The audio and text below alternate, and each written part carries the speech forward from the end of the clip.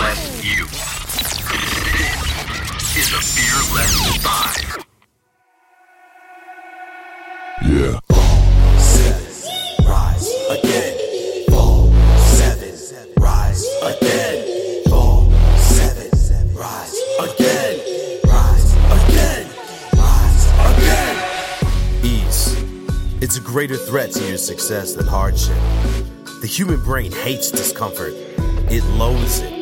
It shuns the unfamiliar and craves routine, complacency, and sameness. But in order to succeed, you must fail. Don't believe the hype. Failing is not disgraceful. The bedrock of every success story in human existence is layer upon layer of failures. Too many of us see failing as losing or giving up. Well, here's the real deal. Failing is when you don't meet an expected outcome. Failure is when you give up completely, throw in the towel, and walk away. And even then, sometimes that's necessary. Yeah. But failing is never losing.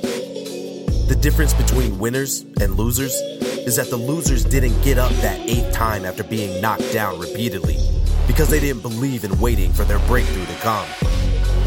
Ever tried? Ever failed? No matter. Try again. Fail again. Fail better. To do what's necessary to succeed is rarely fun. But if it's important enough to you, the journey alone can be the thrill of a lifetime. Understand your motivations. Understand your fears. Know your why.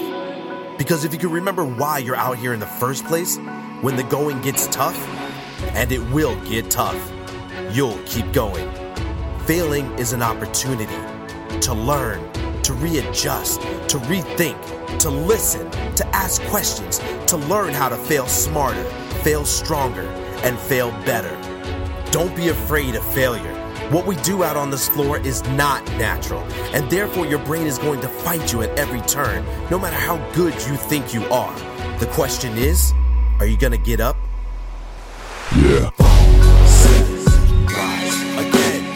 Fall 7, rise again. Fall 7, rise again. Rise again. Rise again. Fall 7, rise again. Fall 7, rise again. Fall 7, rise again. Keep moving, keep growing, keep learning. See you at work.